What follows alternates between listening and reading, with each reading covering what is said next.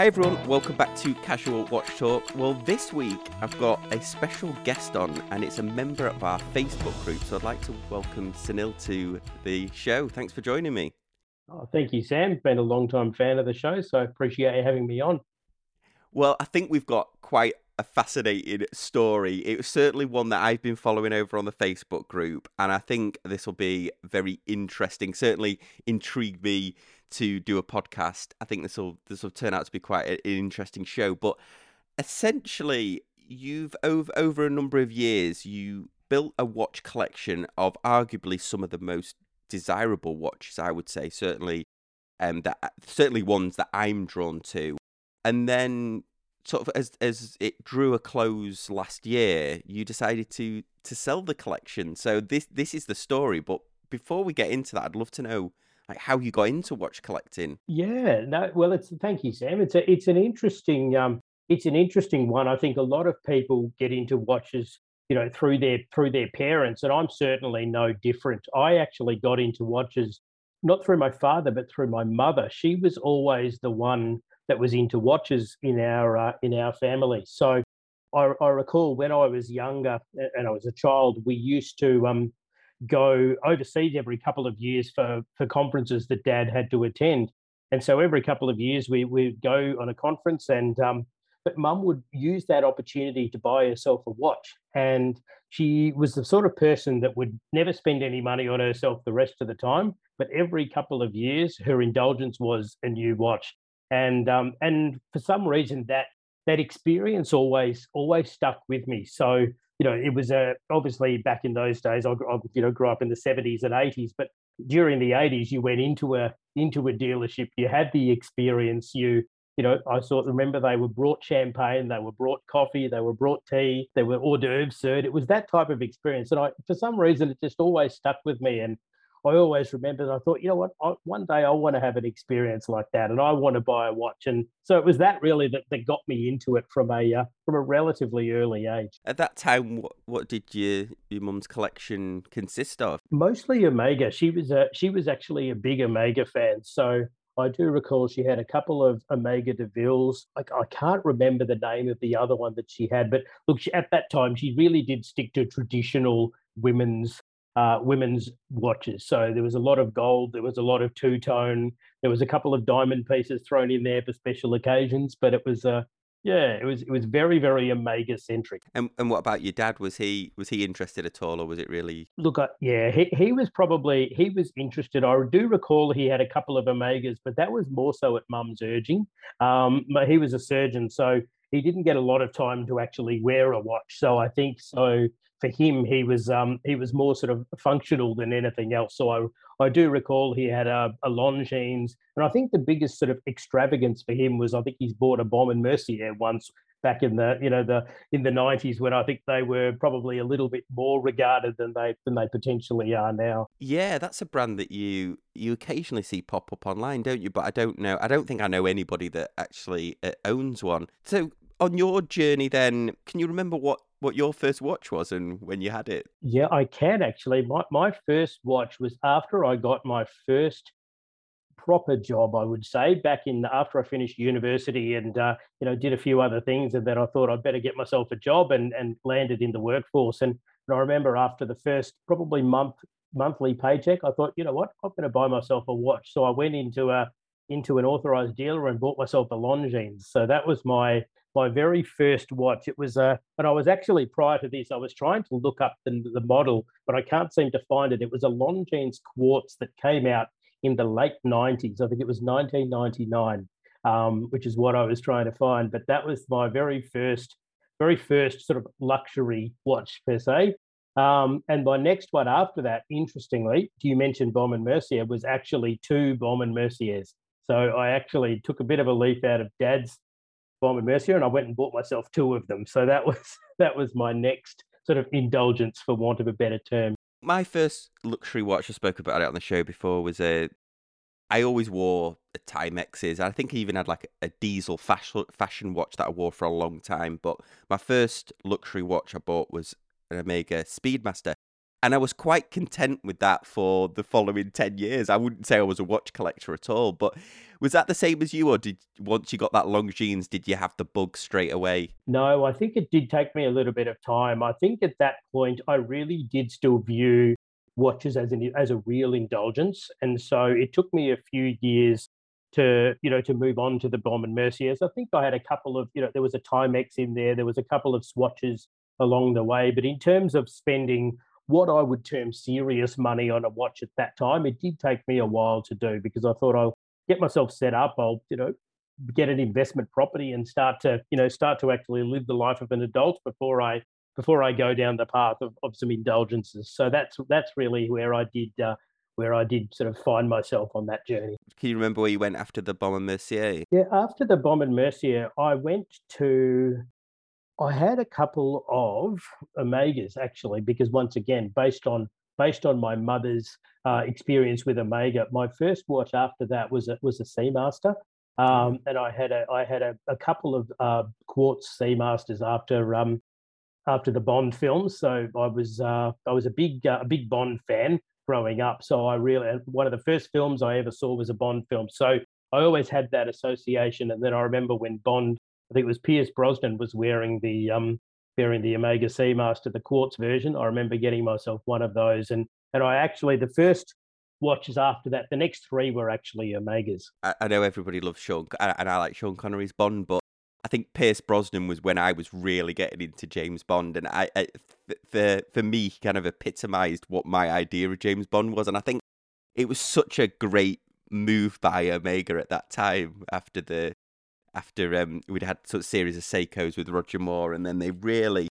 and it became such an icon that Seamaster. I feel like those quartz ones are having a bit of a resurgence, or I certainly would like them to. I think some of those high Well, they precision are. quartz. I think they are too, Sam. I actually rebought one of those quartz pieces last year. I do, I remember because I remember from the film I think there was a laser that came out of the Yeah, in out of GoldenEye. the Yeah. bezel, wasn't it? And I remember that was very, very cool. So hence my sort of interest in the Seamaster. So following this Seamasters, you then built this what is quite an incredible collection, and I'm so interested to ask you about your experience on certain models. So by the time you got to the point where we'll get to in a bit, where you decided to move on a lot of these watches, by that time you'd had a lot of the main brands. So I'd love to ask you about them. Well, first of all, let's start with Rolex, because you seem to have quite a number of Rolexes at the time. Some very desirable ones, a vintage Pepsi, modern GMTs. You had a OP. So, what was your view on Rolex at that time when you started? Well, no, it's an interesting one because I think over the relatively short time I've been collecting since about 2017 properly onwards, I really sort of jumped in initially into Rolex as my first, I suppose, high end, purchase. And I think I bought my first Rolex only in 2018. So that was actually the watch I'm wearing now, which is the white OP39. So that's the original, and that was my very first Rolex that I purchased there. And I bought that. I had a good year at work, and I thought I'd sort of treat myself and reward myself with that. And that was actually my first experience of the brand, and it was an interesting one because at that time I remember buying that watch from an AD out of the window. They had a white dial and a black dial, both sitting in the window, and they said, "Which one would you like?"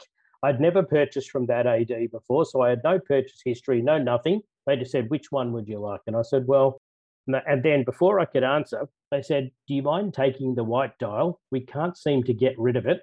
So we'll give you a discount to take the white dial."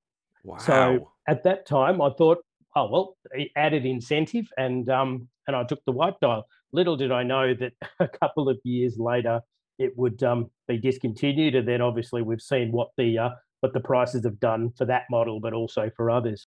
But what I did like about Rolex, and I certainly wouldn't call myself a Rolex sort of fanboy or anything, but I really like their functionality. I find them very, very, very utilitarian. I find them very functional, very legible, and just a very easy watch to be able to wear.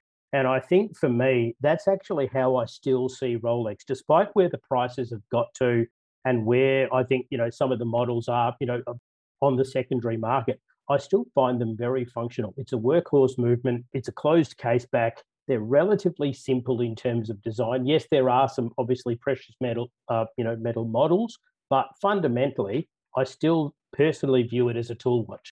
And for me, that's where my sort of interest in Rolex has remained. You make such a fascinating point there, and I was talking about this with Mike France at Christopher Ward last week, where Christopher Ward's got a couple of goals, and one of which is to create a comparable bracelet to Rolex, which I think with all of the hype around Rolex and a lot of these YouTube shows, they don't focus on, in fact, how the Rolex have execute the simplicity of design so well, like how light the bracelets are, yet still functional, and it just seems to be almost incredible amount of detail that seems to be lost about just how functional they are, or how much of a tool watch. To your point, I think also the way I looked at Rolex as well, the models that I did pick up over the past few years were models that I was genuinely interested in. And I think for me, I used the last few years, and COVID, to be fair, has played a large part during that. I was very fortunate that my work wasn't impacted during COVID, but because we couldn't travel as much, I sort of indulged the passion for watches a little bit. So I really used the last few years as an opportunity to buy pieces to really understand what I like, what I don't like, and where I sort of want to see my future collection going. And so for me, it's really been a learning experience the last few years, and that's what I've used it for. And whilst I've moved on the majority of those pieces, I have actually got something out of each one of those for the reason that it's helped me refine what I do like, where I want to go to, and what I want that collection to be moving forward. I share a lot of this sentiment with you as well, and I don't know whether I get it across properly on the podcast, because I do talk about how I've bought and sold quite a few watches. My Speedmaster that I had, and Tudors and stuff like that. But I see each one as a learning experience as well, where I don't necessarily have to. I've learned from the watch, and I don't necessarily have to keep it anymore. So I think that I'm a similar in the collection mindset as well, which I suppose is one different side of it. And I respect people that can collect, specific watches, or have like a theme to their collection. I'm learn from each piece as well. So from the Rolex OP, you then got some, I would argue, some of the most desirable Rolexes in the current market. You had a vintage one as well. You had a vintage Pepsi. I did have a vintage Pepsi. I've always liked the GMT. In terms of outside of the OP, the GMT was always my favorite Rolex model, and so for me, I always wanted to add a GMT into the collection. So that was always going to be, the first on my list. And I think the one that I liked was actually the vintage GMT. I liked the older style. So I actually got a GMT Master, not a GMT Master 2. I liked that. It was the 16. I'm not very good with reference numbers. I have to get a 16700, I think it was, 16700, which was the one that I really liked, and I really did like that watch. And I think I was fortunate enough to have that, and I did pick up a Pepsi and the Pepsi, the Batman, and the Black Dial GMT. So I did have at one point, to your point about people collecting specific things, for a brief period there, I think I wanted to go down the path of I want to have all the GMTs. And so I was very fortunate to have those three pieces. The Black Dial remains my favorite, or the Black Bezel, sorry, remains my favorite. I'm not sure whether that one has a nickname. I certainly didn't give it one, but I don't believe it did. But that was probably my favorite of the three. And I think I really liked the way that Rolex executed the GMT model in terms of the fit. And I'm not sure whether you've seen some of the way that they fit on my wrist personally. I think that's what I really liked about it. They were a wonderful fit. Once again, a workhorse movement, just a beautifully executed watch from a tool watch perspective. And that's always my caveat when I talk about Rolex. I always say, for what you get at the retail price, I think you're getting a very, very good functional utilitarian watch. Most of your collection consisted of quite modern watches, didn't it? Or at least new within a couple of year period. So what was the difference, or why did you go for a vintage Pepsi, and did you find that there was much of a difference between the GMT2 modern ones and the vintage ones, and which did you prefer? I preferred the aluminium bezel over the ceramic bezel. I found that it had a warmth to it, whilst the ceramic bezels are obviously very shiny, and they're obviously more scratch resistant. I found the aluminium bezel really did have a lot of character. I found the way that it faded over the time, really, yeah, really was something that I found much more compelling in terms of the look of the watch. We talked about how you managed to walk into the AD and buy this OP, which, see, 2008, I think if it was any other period, you wouldn't think that that was a long time period between where we are now, but obviously the whole world changed within that period. So you, Dramatically. Yep. yeah, incredible, isn't it, really? But so you walked in and bought the OP, but I'm guessing you didn't walk in and buy the Batman and No. the I think you had a Submariner as well, a date Mm. Submariner. Yep. No, and I think, and the reason I didn't also, I have been offered one of those watches, but I haven't bought them from the AD. Because I was able in Australia, we've got a very good sort of network of Facebook groups for watches, and I think one of the things, and I'm not sure what it's like in other parts of the world, but I've been very fortunate to make some very good friends through some of these watch groups and watch networks where we're able to, buy and sell between us. And I think what that's also allowed me to do is buy a few of these pieces and try them and then move them on within that group as well. So I think that's been good. And what that's allowed me to do is not to fall into the crazy secondary market sort of pricing that we do sort of see globally, especially for Rolex and Patek. Not that I've been down that path with Patek at all, but certainly with Rolex. And I think for me, I've been able to buy a lot of those watches through a variety of forums. So those groups, I have bought a couple off Chrono24. I haven't purchased any watches off eBay as yet, but certainly Chrono24 and the variety of Facebook sort of watch specific groups that we have here in Australia have really been a great sort of resource to learn about some of these pieces, but then also pick them up and then also to be able to move them on. I'd love to get your opinion on this. So you obviously bought these Rolexes over the last sort of 4 or 5 years, and that is when the market has really turned. Do you still think that Rolex on the secondary market is not necessarily good value, but do you think it's still an accessible entry point for somebody that wants to get into it now, or do you think that it's moved beyond that? That's an interesting question, Sam. And I think I look at it in two ways. The first way is to say it depends on what else you want to buy. So let's say someone wants to buy a Submariner as an example. If they were to go into an authorized dealer, they would probably need to pick up one, two, possibly three other watches before they're going to be allowed to purchase a Submariner through that dealer. So, in effect, they would have had to spend a certain amount of money to be able to get to that point. Is that the amount of money that you will add on to the retail cost of a Submariner to buy one on the secondary market? So I suppose it depends on how you're going to assess the value of that watch. Personally, I don't. And the reason I say that is I think if I'm looking at the Submariner, which in Australian dollars is a 10 to 11K watch, if I'm paying 20 to 25,000 Australian dollars for a Submariner, I'm not getting a $25,000 watch. I'm getting a $11,000 watch for that. If I'm spending $25,000, I would much rather buy a $25,000 watch. And so that's the view that I personally take. Not everyone shares that view. And that's why I think I use that caveat as the first point being it depends on, if you want the Submariner to be your one watch, you're most likely not going to be able to get access to one in the current market at retail. So more than likely, your only option is to pay the premium, but that will also then save you having to buy three or four other watches that you may not want. After Rolex, I noticed that there's a couple of other brands that we'll talk about, but you also had quite a good collection of the Tudor Black Bays. So how did that come about? I actually, this is going to sound like a bit of a strange one, but I actually traded one of my GMTs for a collection of Tudor Black Bays. So that's how that came about.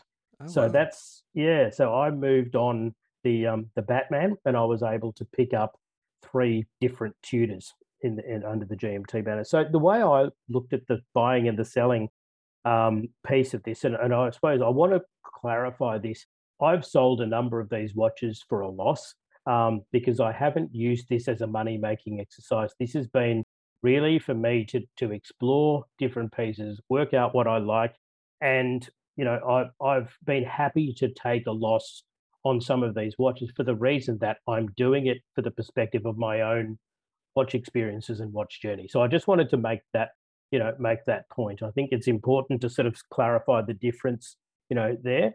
But so yeah, so I was able to move on one of my GMTs. I was able to pick up these Tudors because I one of my favorite watches in my collection that I must confess I do regret moving on was my Tudor Pelagos. I had a Pelagos LHD which I did actually trade quite a while ago, and I always liked once again the functionality of that watch, the robustness of that watch. I thought it was just a really well made, really well executed dive watch, and for me, I just thought I really wanted to experience more of what Tudor was doing. I don't think it's very unfair to continue to call Tudor Rolex's little brother or whatever, because I Mm. really do think they're putting out some really interesting, unique standalone pieces. The 925 silver, the bronze watch that they put out, they're really taking their own path and really shaping their own path. And I think that they're doing that in a really interesting way. And I'd never owned a bronze watch before. I'd never owned a silver watch before. So I really wanted to experience what those watches felt like on the wrist, what those watches looked like in person, and to be able to experience how they actually wore. And I think that's a really important part, for me, is how watches wear when you've actually got them on the wrist. You can look at, a number of macro shots on a review or a website or a YouTube video, but until you've actually got it on the wrist, I think that's the only way to really determine whether a watch is for you. I'm heartened by the fact that you said that a lot of these watches you sold at a loss, because I'm very similar. You hear of all these watch flippers, but the only one I think I ever increased in value was my Speedmaster when I sold it. But I did have it for 12 years. So interesting actually about the Black Bay 58 that you're talking about. You had both the bronze and the silver versions. How did you? I think for anybody that's interested in those that's perhaps not seen them, how did you find that those wore, and also did they tarnish, or how did the metal kind of evolve as you owned it, or did it, or if Tudor, did you think Tudor have cracked it in terms of the? I found that the bronze did tarnish, even after, because in Australia, obviously, it's in summer especially, it's quite hot, and I did find that when you do sweat more in summer, and I did actually find that the bronze did patina quite quickly, but it was quite an even patina. I certainly wouldn't say that it looked discoloured across the board. It was actually quite an even patina over the inside of the band and the underside of the case. The 925 didn't. It had a really interesting shimmer to it, one that I hadn't really picked up in pictures or in videos. But when you look at it, the way it catches the light is really quite interesting.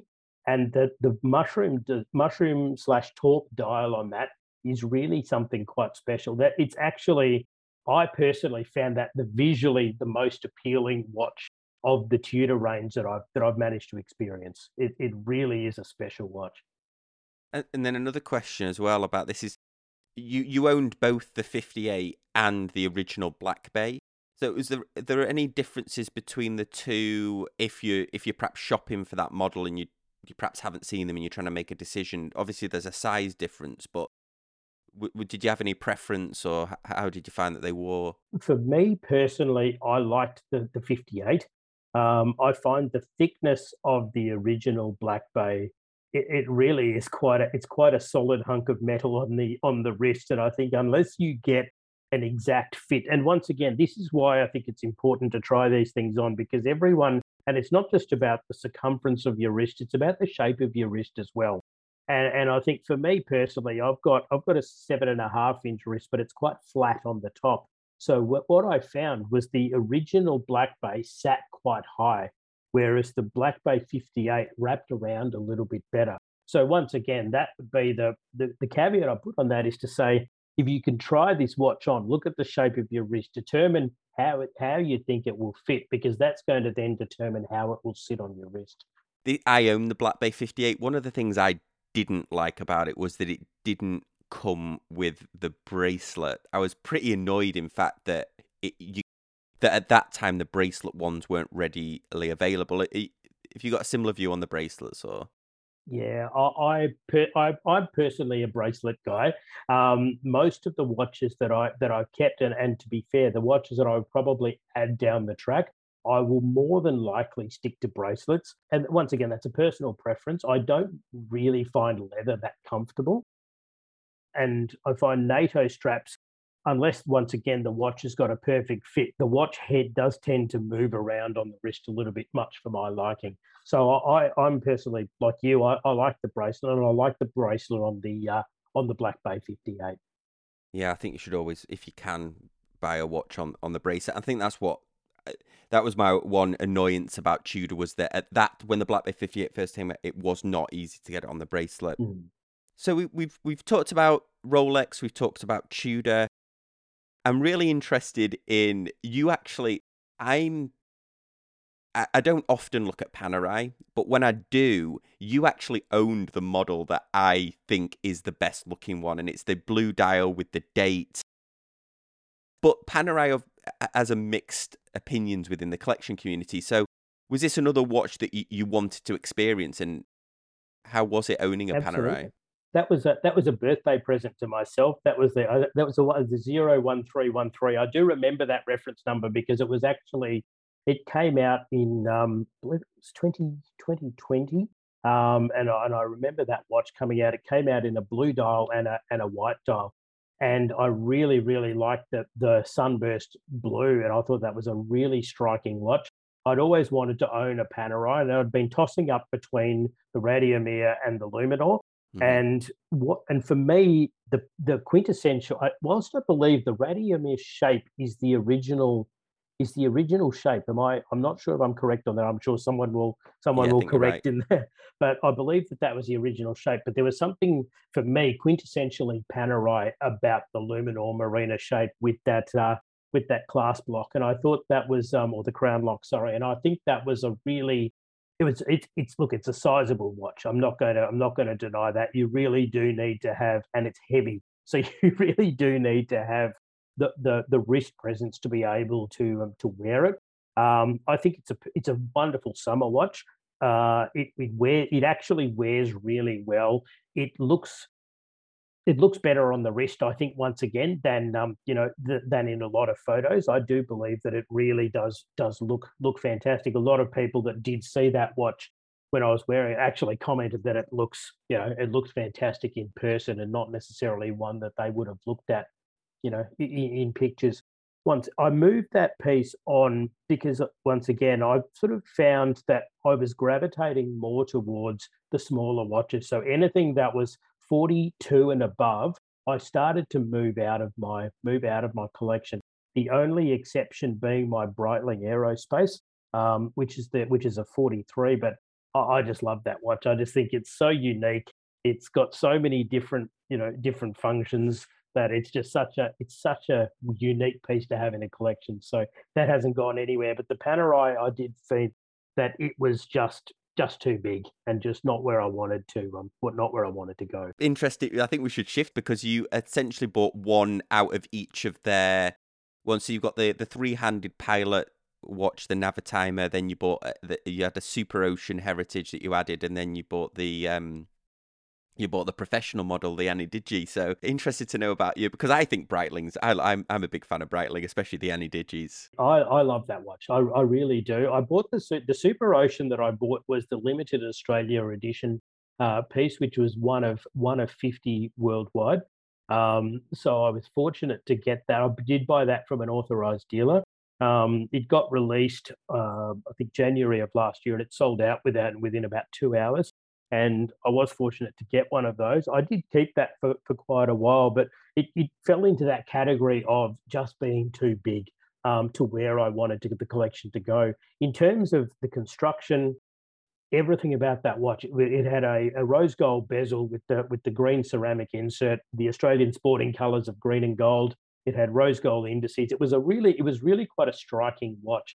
But once again, I just felt that, at 43 millimeters, it was just too big and too thick for where I wanted the collection to go. So I was able to move that on, and without, once again, I think when you start to think of one of 50 watches, they can usually come with a premium. But I sold it to someone that I knew, and I was, more than happy to let that go, at the price that I paid. So I didn't go anywhere with that. But I think it was really just something that I wanted to experience as well. I do like the Breitling Super Oceans and the Avenger. I suppose next, it could be we've still got a few brands that I'm really intrigued about what your opinion on is. We'll go to Omega next. So you owned, obviously, we've already talked about the Quartz Speedmasters, but you owned two of the current Seamaster 300s, are they? Three, I actually had the grey, the blue, and the black.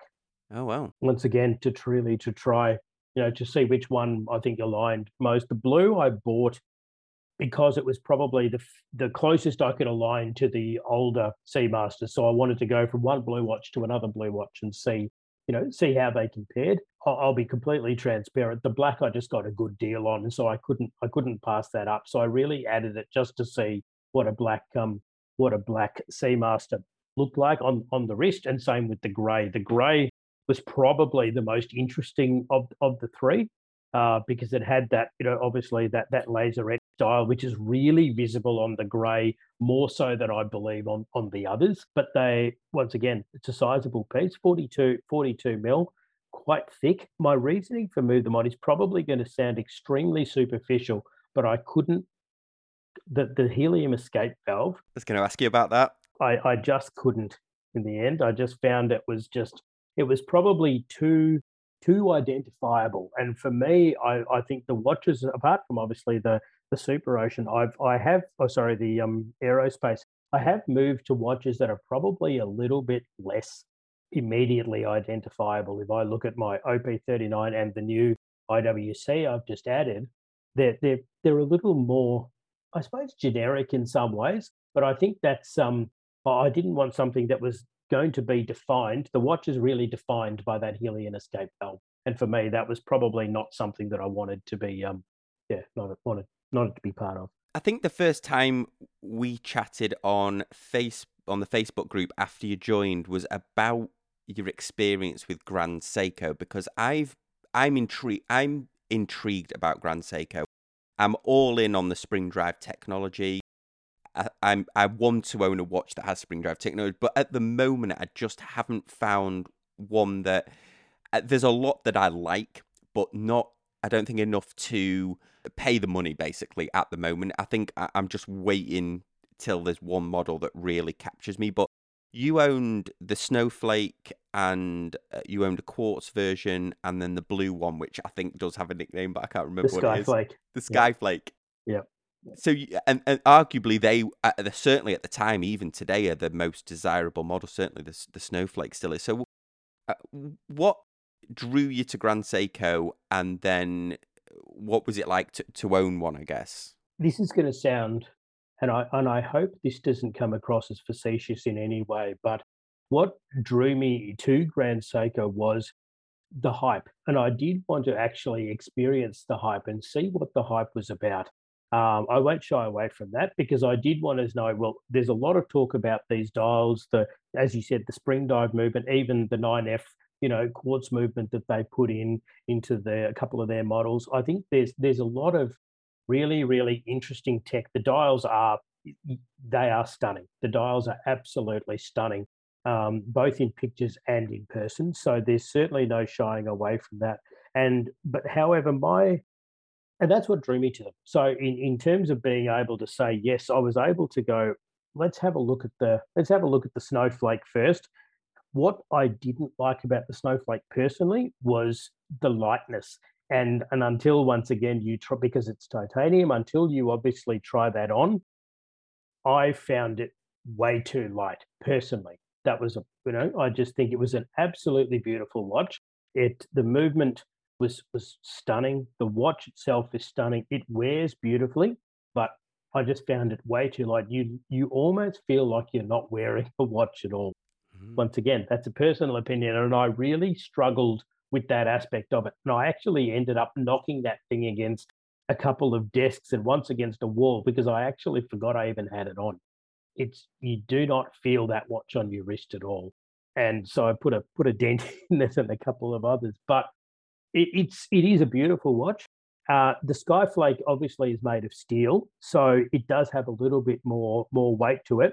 But to my point earlier about the leather band, that one came on a leather band, and I just did not find that comfortable. But where found myself after trying a few different Grand Seiko models was it's not it's not a brand for me, and I think that's probably. And I remember I was listening to a really interesting, podcast or a YouTube video, sorry, a little while ago, and that phrase is actually one of the most important ones that I personally align to in terms of this watch may be for someone else, watch may be for you. I absolutely respect anyone's opinion or feeling or emotion towards a watch. Where it comes down to is this watch right for me? How does this feel for me? And I think that's actually a really important point. And I found that Grand Seiko just didn't align for me in terms of they're beautifully made, they're beautifully executed, but there is something a little cold and sterile that I can't seem to reconcile. And like I said, I know I'll be probably there's a lot of people that will disagree strongly with that view, but for me personally, that was just my experience with the brand. It's an interesting point, isn't it? And you're certainly not alone in that. I remember that Adrian at Bark and Jack, I think, owned exactly the same Quartz GMT version that you did, or perhaps it's perhaps slightly different, but certainly that model in terms of the color. I think he made a very similar point as well, and it's interesting that, isn't it? Because a lot of times, I think as well in watch collecting, there is a perfection in imperfection, isn't there? Sometimes, and the Grand Seikos, I'm dying to experience one, but maybe they're just so perfectly executed. And I think for some people, they actually like that about it. And I think that that's what draws a lot of people to that brand because they're beautifully executed. The Zaratsu polishing is absolutely stunning. You look at those under a macro, they're extraordinary, but there is something that just left me feeling a little bit cold and a little bit clinical. And you might be right. It's almost a case of are they too well executed? Now on to, I think, probably the most fascinating part of this is we've been following your journey on the Facebook group. So it seems to us from the posts that you went from 20 plus watches and then you pared it down to, I think, 6 in the end. Certainly by the end of last year, I believe. And so it seemed like almost a quick change. But was it? Did you sell a lot of watches in like a short time period, or was it like more of a gradual? No, it did. It happened quite quickly, and it was one of those very strange moments. And I'd be interested to, once people start listening to this, I'd be interested to hear what other people's journey is as well, because I actually woke up one day and I remember looking at my watch boxes and I realized that there were some watches in there that I had lusted after, wanted for a long period of time, and then I'd never worn them. And one example for me that really stood out, and what this all started with, was my Tintin. I had a Speedmaster Tintin, and I'd been a Tintin comic fan since I was a kid. Obviously, the Tintin Speedmaster came out with the rocket dial, the red and the white checkerboard around the dial, and I'd wanted that watch for a long, long, long time. I was very fortunate to acquire one last year, and then I realised I wore it once in the entire time. I wore it once, and I thought, well, firstly, what's the point of doing that? Somebody else can enjoy that watch. I'm not a order. I don't want to just have a watch full of things for me to look at. And that was actually the light bulb moment. I went, I want watches that I'm going to wear regularly, rotate through regularly. If they get a ding or a knock on them, doesn't matter because I want these to be watches that I wear and I enjoy. And all of a sudden I realized I don't need to have 30 plus watches sitting in a couple of watch boxes fundamentally gathering dust. And I thought that's not for me, that's not what collecting is about. And once again, that's why I make that point about for somebody else, they may have a different sort of view on collecting. They may want to collect all of one brand or a series within a particular Yeah. brand or a series of different brands. For me, my ultimate collection is watches that I wear regularly, watches that I can experience, that I have experiences with, and that's what it came down to. So I made that decision to go on a clean out, and I think I wanted to do it in one go for two reasons. Firstly, is I found it easier to release the emotional shackles and Yeah. just go, I'm just going to move them. They're all going, and it's not about what I can get for them. I actually gifted a couple of them to friends. I just moved them all out, and I thought I'm going to just clean slate and start again. Whereas if I'd probably sold one or two and then had a break, I may still be sitting here with 20 plus watches, but I thought, no, I'm going to make that decision. I'm going to clear them out and start again. I'm of a very similar opinion to you on things. I real when I own a watch, I really love them and enjoy them, but I also am able to sell them without. I also can release that emotional. There's certain watches that I would never sell, but that's because I've inherited them, and they are probably the least valuable in monetary in terms of I a agree. collection. But Yeah. so we went from, I think one of the most interesting points, certainly for people that have not been following this on the Facebook group. I suppose if you're listening to this for the first time, this first time that people are meeting you, I suppose at this point you'd think, okay, well, Sunil sold all his watches, kept a few, and I'm just guessing that he just kept all of the Rolex GMTs, but that's not actually what happened. No, no, they all went. And once again, what I was able to move all of them on, and I think I was able to.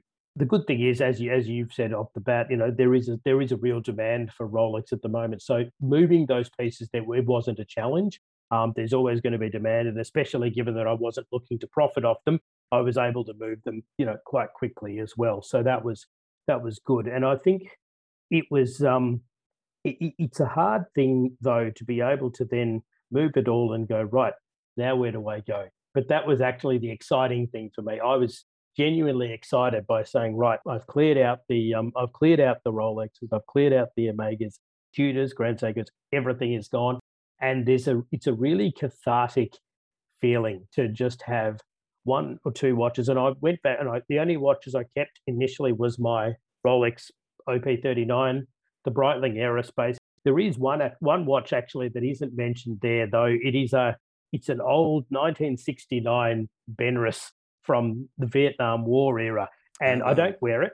It's a 34 mil watch. I don't wear it because it's absolutely tiny. I don't even know if it still runs. It sits in a drawer, but I keep that. But that's probably the one sentimental watch that I keep. Both my parents served as Australian representatives in the Vietnam conflict, and so that watch is just really for me as a little bit of a reminder. So I don't wear it; it just sits in a drawer. So that's probably the one piece of sentimentality I have over over these watches. But outside of that, I was able to say, right, let's make a clean break and reassess. We've been talking about a lot of the higher end pieces that you owned as well, but you also owned like a Seiko Samurai Mm, as yep. well along the journey as well. So you've got a good experience across a breadth of the watch brands as well.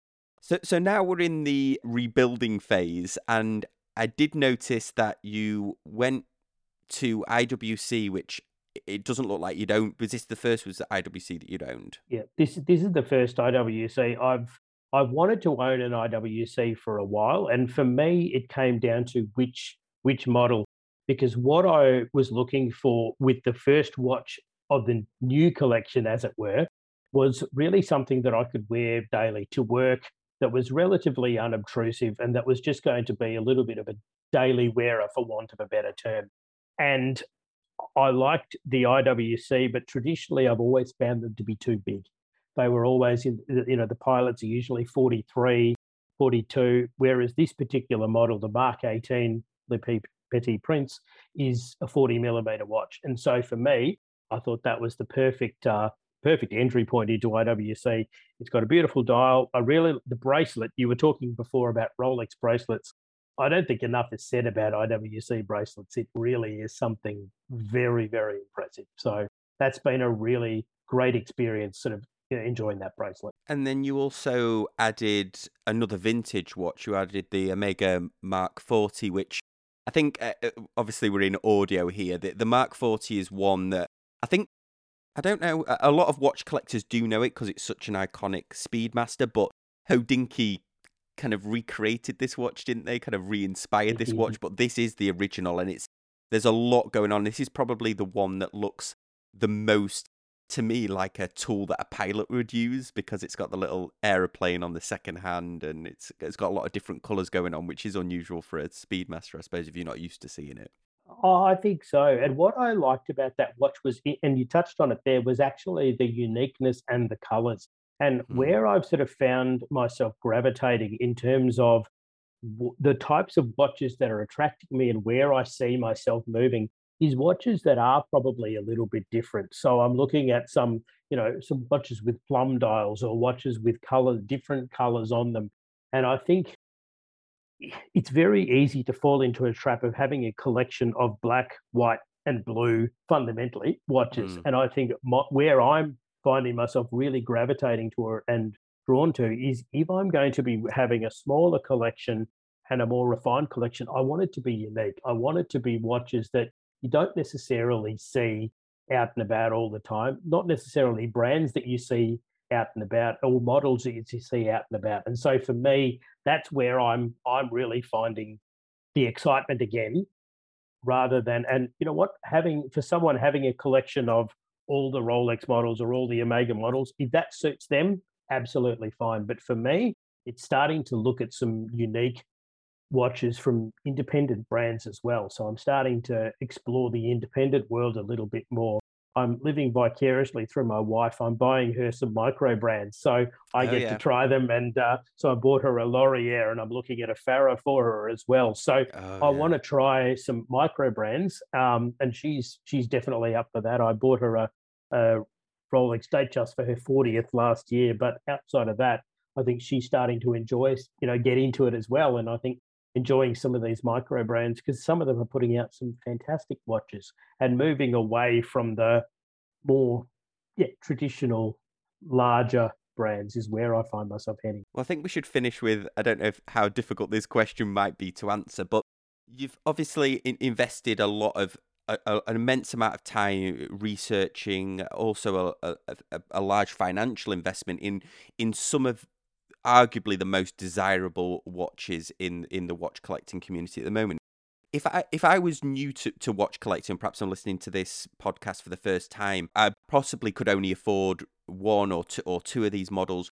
Which brand do you think, as a new watch collector, that you think is the best overall experience? It's a really tricky question. I think, and once again, it's very hard to determine, because obviously, as you know, it depends on what someone is comfortable. This, at the end of the day, this is a luxury hobby. We're all very, very fortunate to be able to enjoy it and share in it. And I think, you never want to put this hobby where in a place where it's going to jeopardize, your family, your life situation, your work situation, anything like that. So, it's going to be a very, very different proportion what each person is prepared to invest. But at the end of the day, and hopefully this isn't a long-winded answer, but Sam, I actually believe that sometimes we can take this hobby too seriously. And I think it is there to be enjoyed and shared. And it's one of the things that I love about the various podcasts, the various Facebook groups and things like that.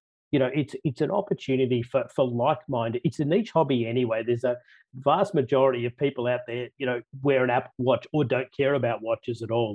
So, we're in a niche little community as it is. So my view is rather than, bickering and squabbling over, which watch is better or whatever it may be, I think at every point there are great entries for people to be able to enjoy. And I mean, I think, Longines is putting out some absolutely amazing watches at the moment. Oh yeah. I think they really are, and Montblanc has come out with a new diver.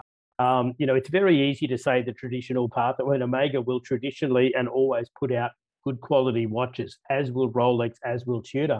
But I think if there was one watch, I'd struggle. I'd struggle, Sam. I have to confess to pin it down to one watch. I think I would probably suggest one watch per category is where I'd probably cheat and say that would be my answer. I find myself agreeing with a lot of what you've been saying on the podcast today. I think you're right. I would encourage people to. You have to understand a little bit about value, but from my point of view, I love the watches that are unique, and there is unique watches in each price category. You mentioned Laurier and a few of the micro brands as well. Well, Sunil, thank you so much for joining me on the podcast today. If anybody wants to get in touch with you or ask you questions about these brands, you're active on the Facebook. I would highly encourage anyone to join a little plug for our Facebook group as well, Casual Watch Talk Facebook group. Search out, you can ask Sunil about some of these brands. He's got a great picture that you've created, a sort of a collage of all of the watches that you've owned. So I really appreciate you joining me today. Thanks, Sam. Really appreciate you asking me on, and it's been fantastic. Thank you. Awesome. As always, guys, really appreciate you listening, and we'll see you next time on Casual Watch Talk. Thanks, guys. Bye.